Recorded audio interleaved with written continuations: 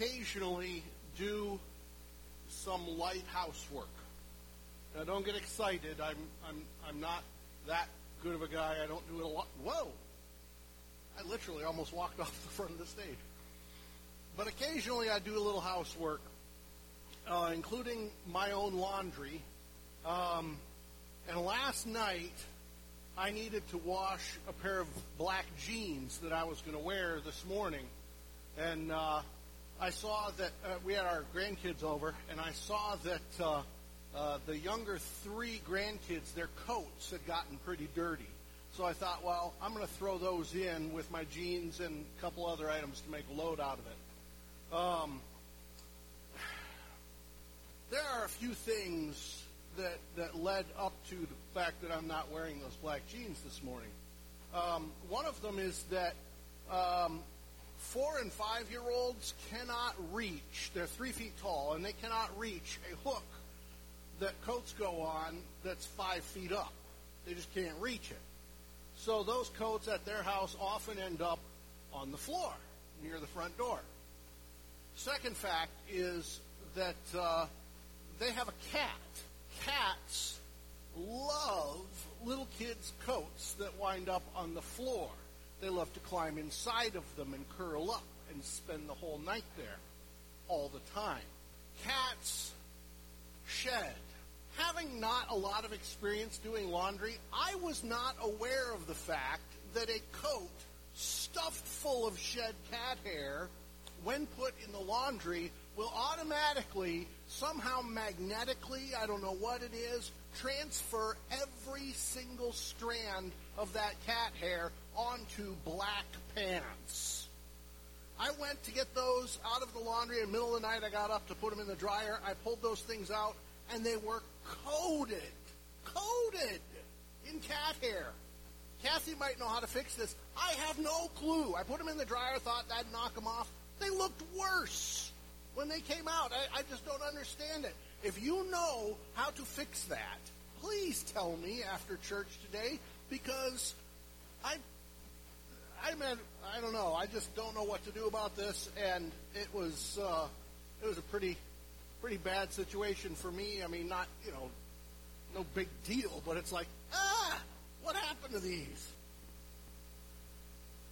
Over the years that I've been in ministry, I've had a number of people just in casual conversation ask me what the hardest part of doing ministry is. Now, some might think that the hard parts were like when we had the mentally ill gentleman several years back, this time of year, in nearly this type of weather, in our back parking lot trying to break into cars wearing nothing but a pair of long john pants. That's an odd part of ministry, I'll give you that, but it's not particularly hard. Some might think that it's calling on those who have lost a loved one or who are terminally ill.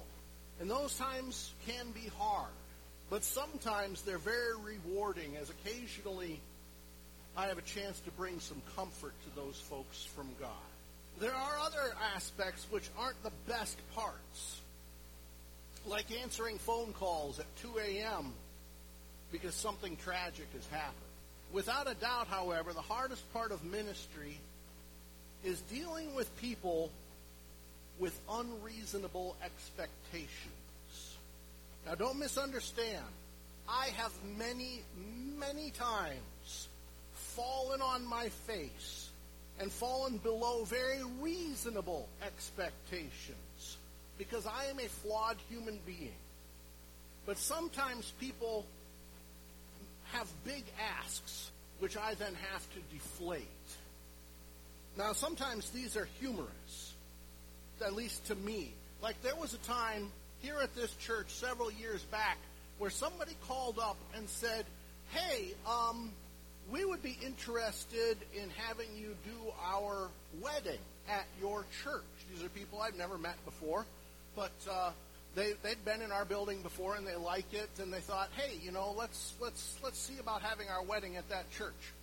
And so I said, okay, well, the first thing that we should do is check the schedule to make sure that this is something that's doable. I mean, there might be an activity already planned on that day. And they told me the date, and I looked it up on the calendar, and I said, that's a Sunday morning.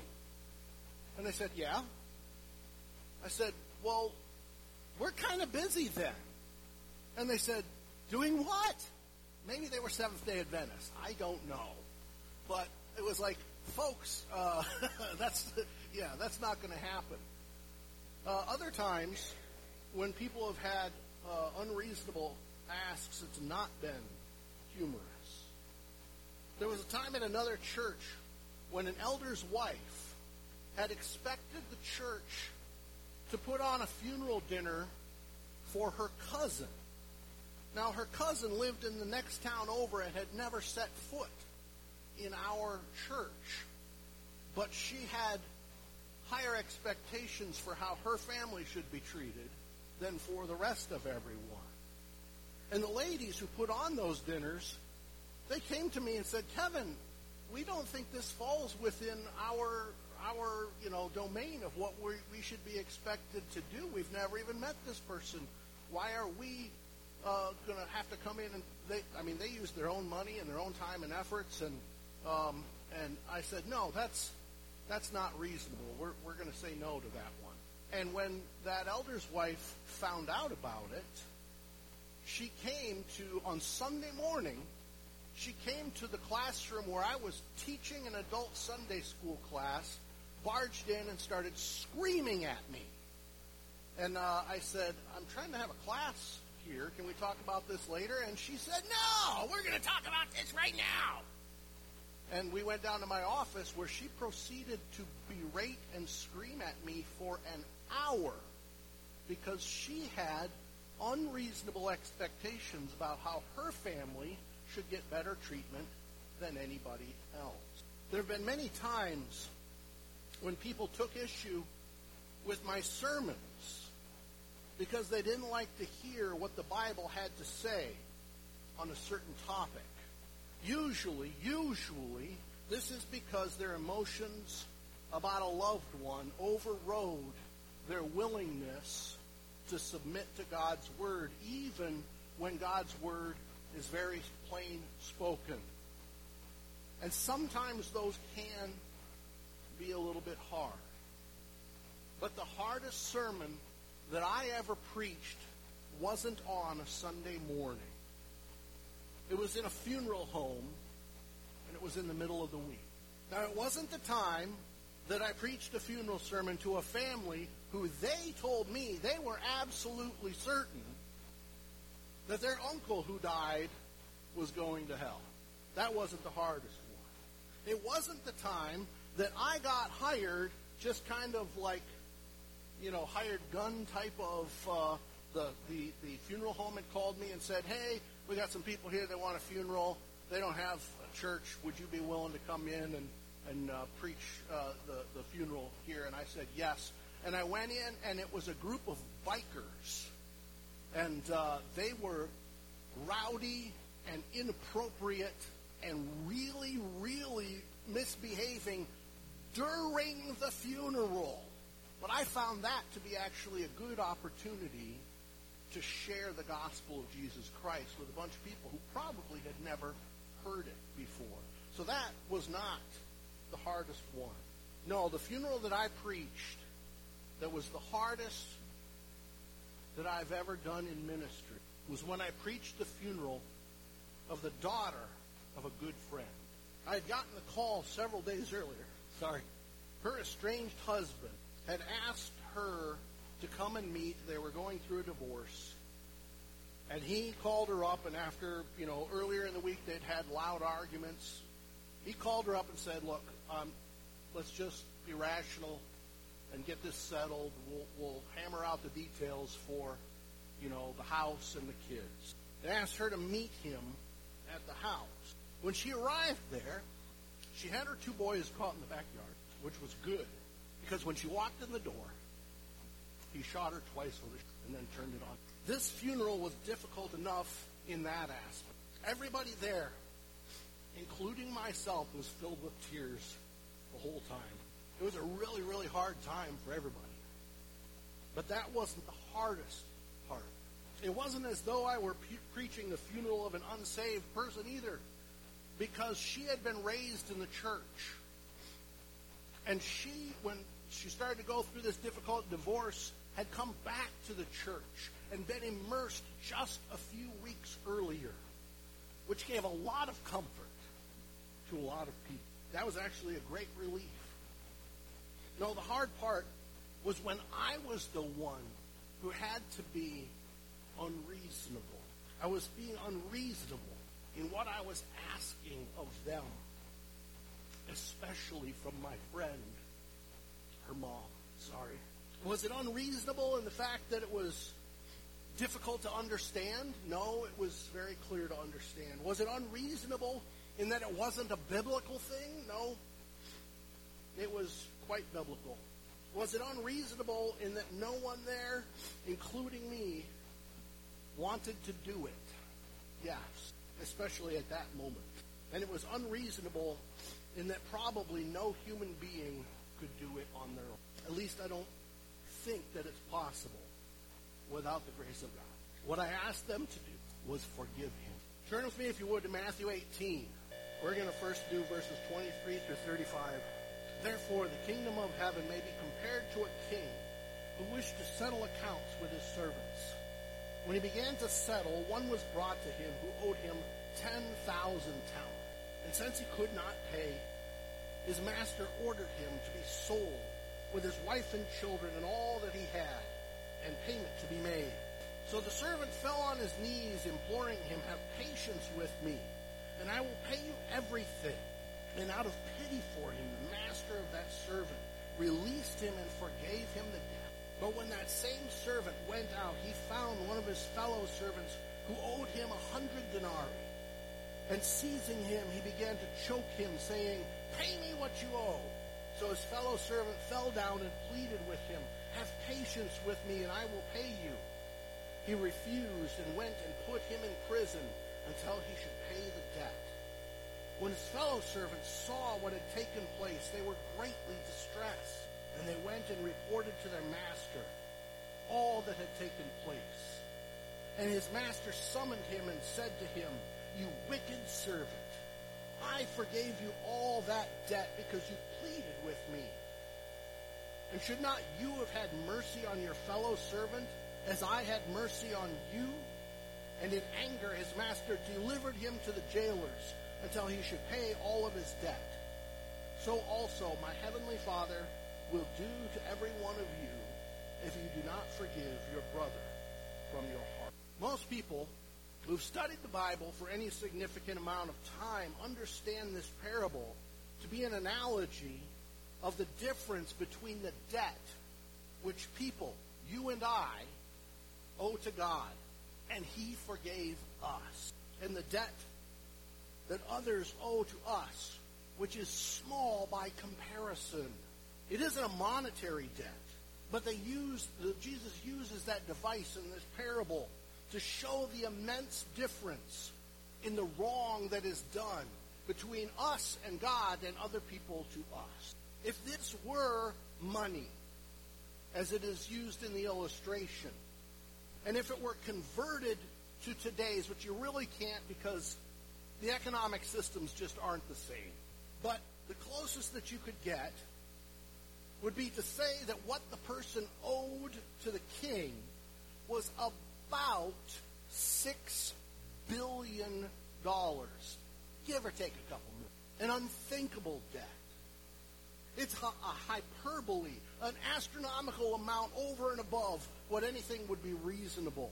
It's to demonstrate the debt which virtually no one can pay at that time. The second debt, the one that the fellow servant owed to him, it was still actually a large debt. Sometimes I've heard it taught, and people have said that, it's a meaningless small debt in its amount. But that isn't the case. It is still a lot. The amount that's there is about 20 weeks' pay for a common laborer. Now, Our common laborers today make a lot more money than their common laborers back then.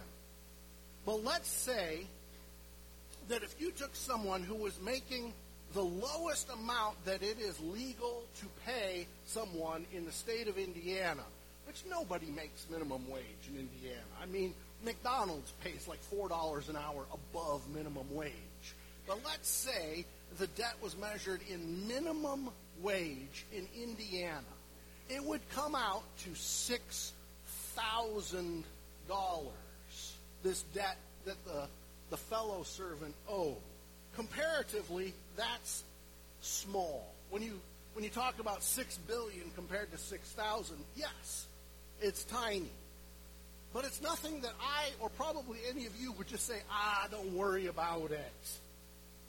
No, if someone owed me $6,000 that they had borrowed from me and they weren't paying it back, I would be pretty annoying to them until they started paying me back. $6,000 is a pretty substantial amount of money for probably anybody in this room. Money, however, is just the tool being used to demonstrate for comparison. The debt is sin. People sin against us all the time. Sometimes it's just a fairly minor thing. Like, there was this time, and I can never remember if I've told these stories here or in Sunday school or Wednesday night. So if you've heard this before and I've bored you with it already, just be patient. There was this time in the Army when a friend of mine said, "Hey, can I borrow your car for a couple of hours?" And I'm... You've all heard this one? Okay. He asked to borrow my car for a couple of hours, and I said, "I'm going on leave tomorrow morning. I need you to bring this car back in a couple of hours." He never did bring it back. When I finally tracked him down after I had called the MPs the following morning when he was just nowhere to be found with my car, he said, "Oh, it's halfway across the military post in a parking lot with a dead battery."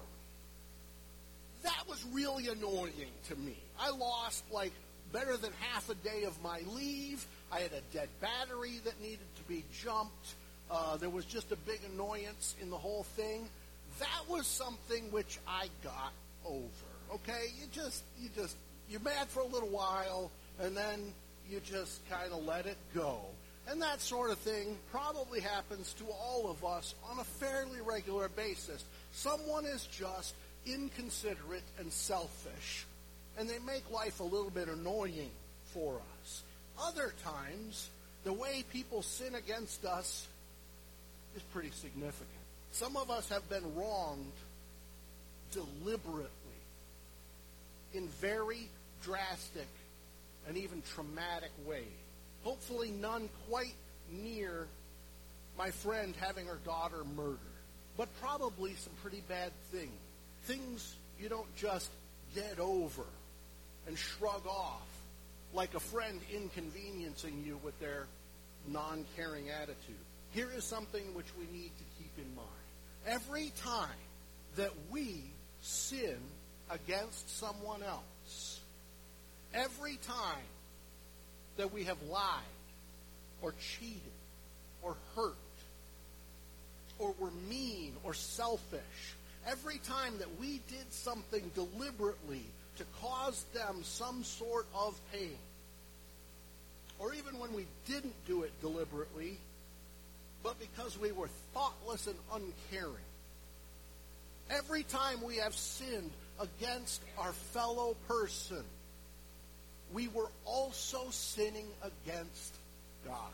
So while we pile up little debts of sins needing forgiven against lots of people in our lives, we continue to pile up a big debt against God.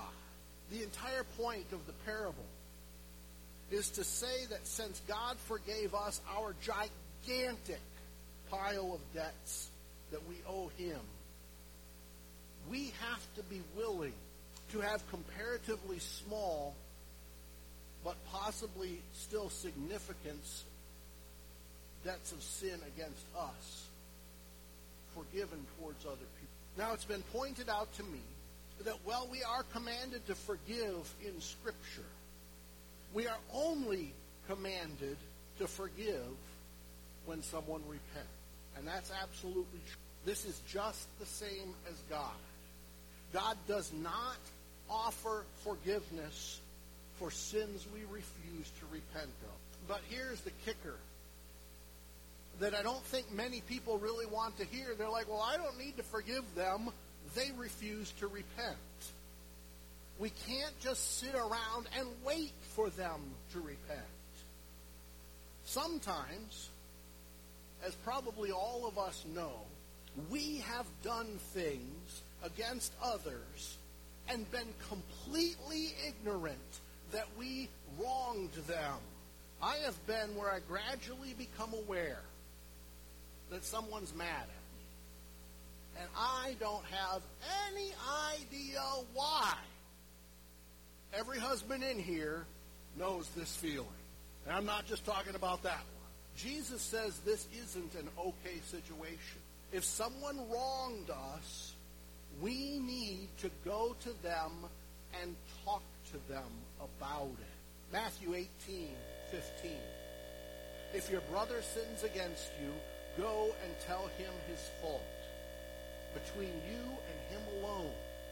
If he listens to you, you have gained your brother. Don't just be mad and say, well, they know what they did. They know that they've wronged me. They should just figure it out and come to me and say that they're sorry. I shouldn't have to tell them what they did. And I'm not just talking to the wives in this room either. I'm talking to all of them. No, God gave his word.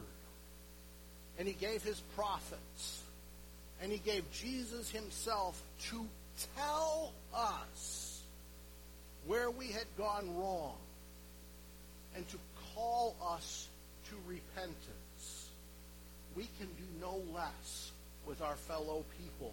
We have to be willing to go to them and say, hey, I need to talk with you. There's this thing. Because probably like most people in this room, there's been times where you're completely ignorant that you did something.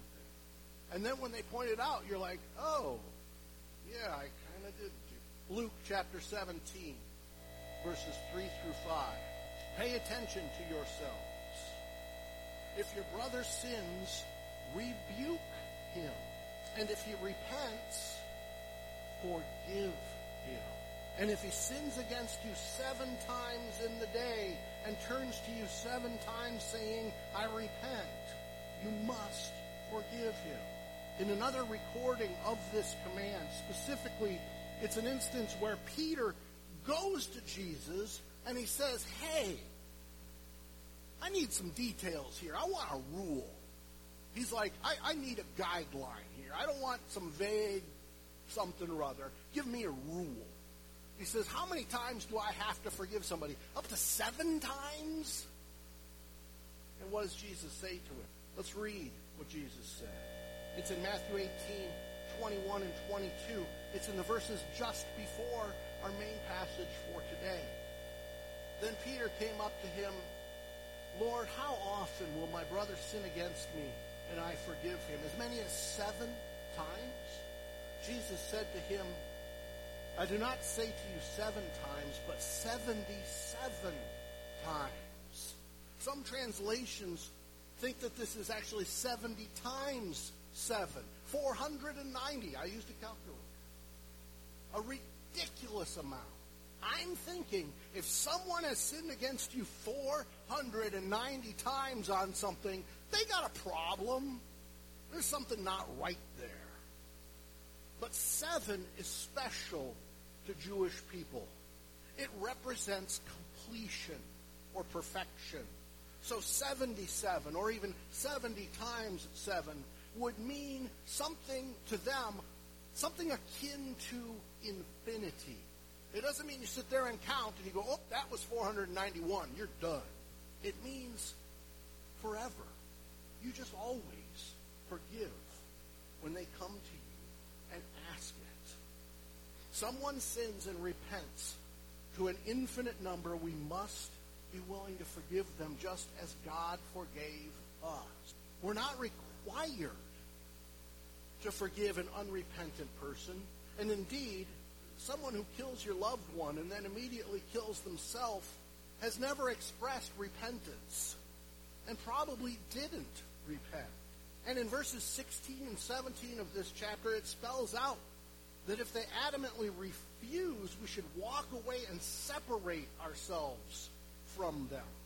So, should we forgive them? Yes, I think so. Even that person who is still in your life, who doesn't repent, we should forgive. Why? We aren't commanded to, that I can see. So why should we? This unrepentant person who refuses to change. The reason why is because it is immensely better for you and I when I asked my friend Carol to forgive her late son-in-law for his heinous sins. I want to point something out. Her forgiving him can do him exactly zero good.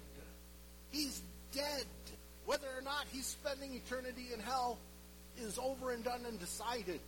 But her forgiving him can do her a lot. It can take the poison that has been planted in her heart to heal it. Hanging on to that anger and resentment will only serve to harm. So what does it mean to forgive someone? I mean, a lot of times we're angry with someone and we hold on to that hate because we have legitimately been the victim of something very heinous. Maybe not as much as the person in my example, but unless you've lived a very blessed life, there's probably someone who expressed some extreme selfishness toward you and has hurt you in a pretty bad way at some point in your life. In a way which they don't deserve forgiveness. They deserve a great big punch in the face, or maybe even jail time. Before I go further, I want to point out that forgiveness is not the same as being a doormat. We need not allow them to continue to abuse us in order to forgive them of the past. I got over my friend mistreating my generosity with loaning him my car. I didn't want to punch him in the face any longer. Doesn't mean I'm going to lend him my car again. That would just be foolishness on my part. It means stopping hating them for what they've done. So how do we forgive? Well, first of all, after realizing that Christ forgave us, and that by holding on to our hatred to them, we are despising what Christ has done for us, we should take a moment and mentally recognize that there is a need for this forgiveness. For our own sake, if not for theirs. Sometimes people are like, I forgave them. What do you mean? I don't need to forgive them. I already forgave them. Maybe not.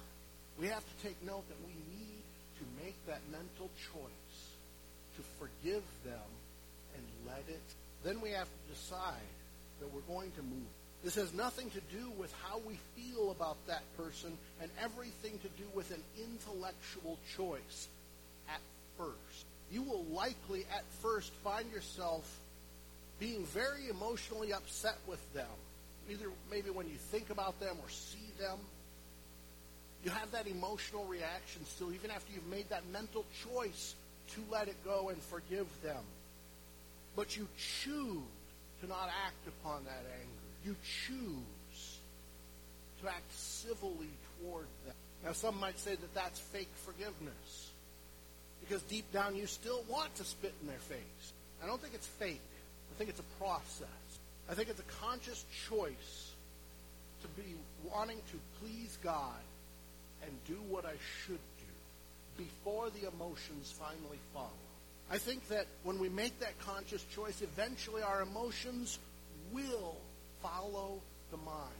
Eventually you find yourself hoping good things for that person who a long time ago wronged you in a pretty bad way. You may even find yourself praying genuinely that they would find Christ that they would come to genuine repentance over all of the things in their life so that they can be forgiven by God as well. Forgiveness is something that we are required to do whenever someone is for it. Forgiveness is something that we ought to be doing all the time. Remember, this doesn't mean we have to be making ourselves available as a victim again. But we have to have the heart of Jesus Christ, who, as Kevin pointed out, died on the cross for the very people who were nailing him. Did they come to repentance? I don't know. We hear some pretty good things that one of the centurions there said. The people in your life who have wronged you will not have one moment of their day be worse off by you not willing to forgive them. But your heart will hold poison until you... God desires that all people should repent. God desires that all people should come to... And part of coming to repentance with God is repenting towards our heart. It's my hope and my prayer that if there's someone in your life who popped into your head while I was preaching this sermon, and you still got your teeth kind of grinding about them, that you will at least today make a conscious choice to forgive and let that go. And that maybe not at the exact same moment, although maybe at the exact same moment, eventually your emotions will follow your choice to follow the